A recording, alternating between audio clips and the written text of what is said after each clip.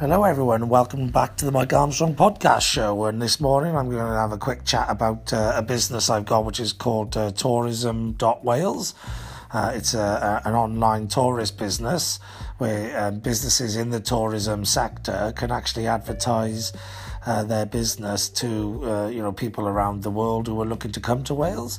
It's a similar site to sort of Visit Wales, but aimed at being more suitable for smaller businesses who find it difficult to engage and interact with the Visit Wales site.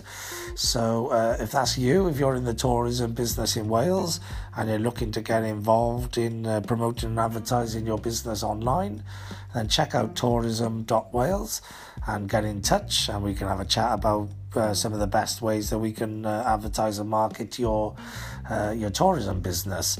But here's a little bit of Welsh business news as well this morning. I'm reading lots of different articles saying about how the holiday tourism sector in Wales is booming as things open up again, and there seems to be a lot of inquiries. Obviously, there's going to be a lot of staycationing this year. Lots of people staying in the UK, and Wales is a great part of the UK to stay in rather than going abroad. So lots of newspapers this morning are saying how the tourism industry is opening back up to booming trade. So hopefully if you're in that sector, you're busy at the moment. If not, and you need to get yourself a bigger share of the tourism sector, check out our tourism.wales website. Also check out marketing.wales.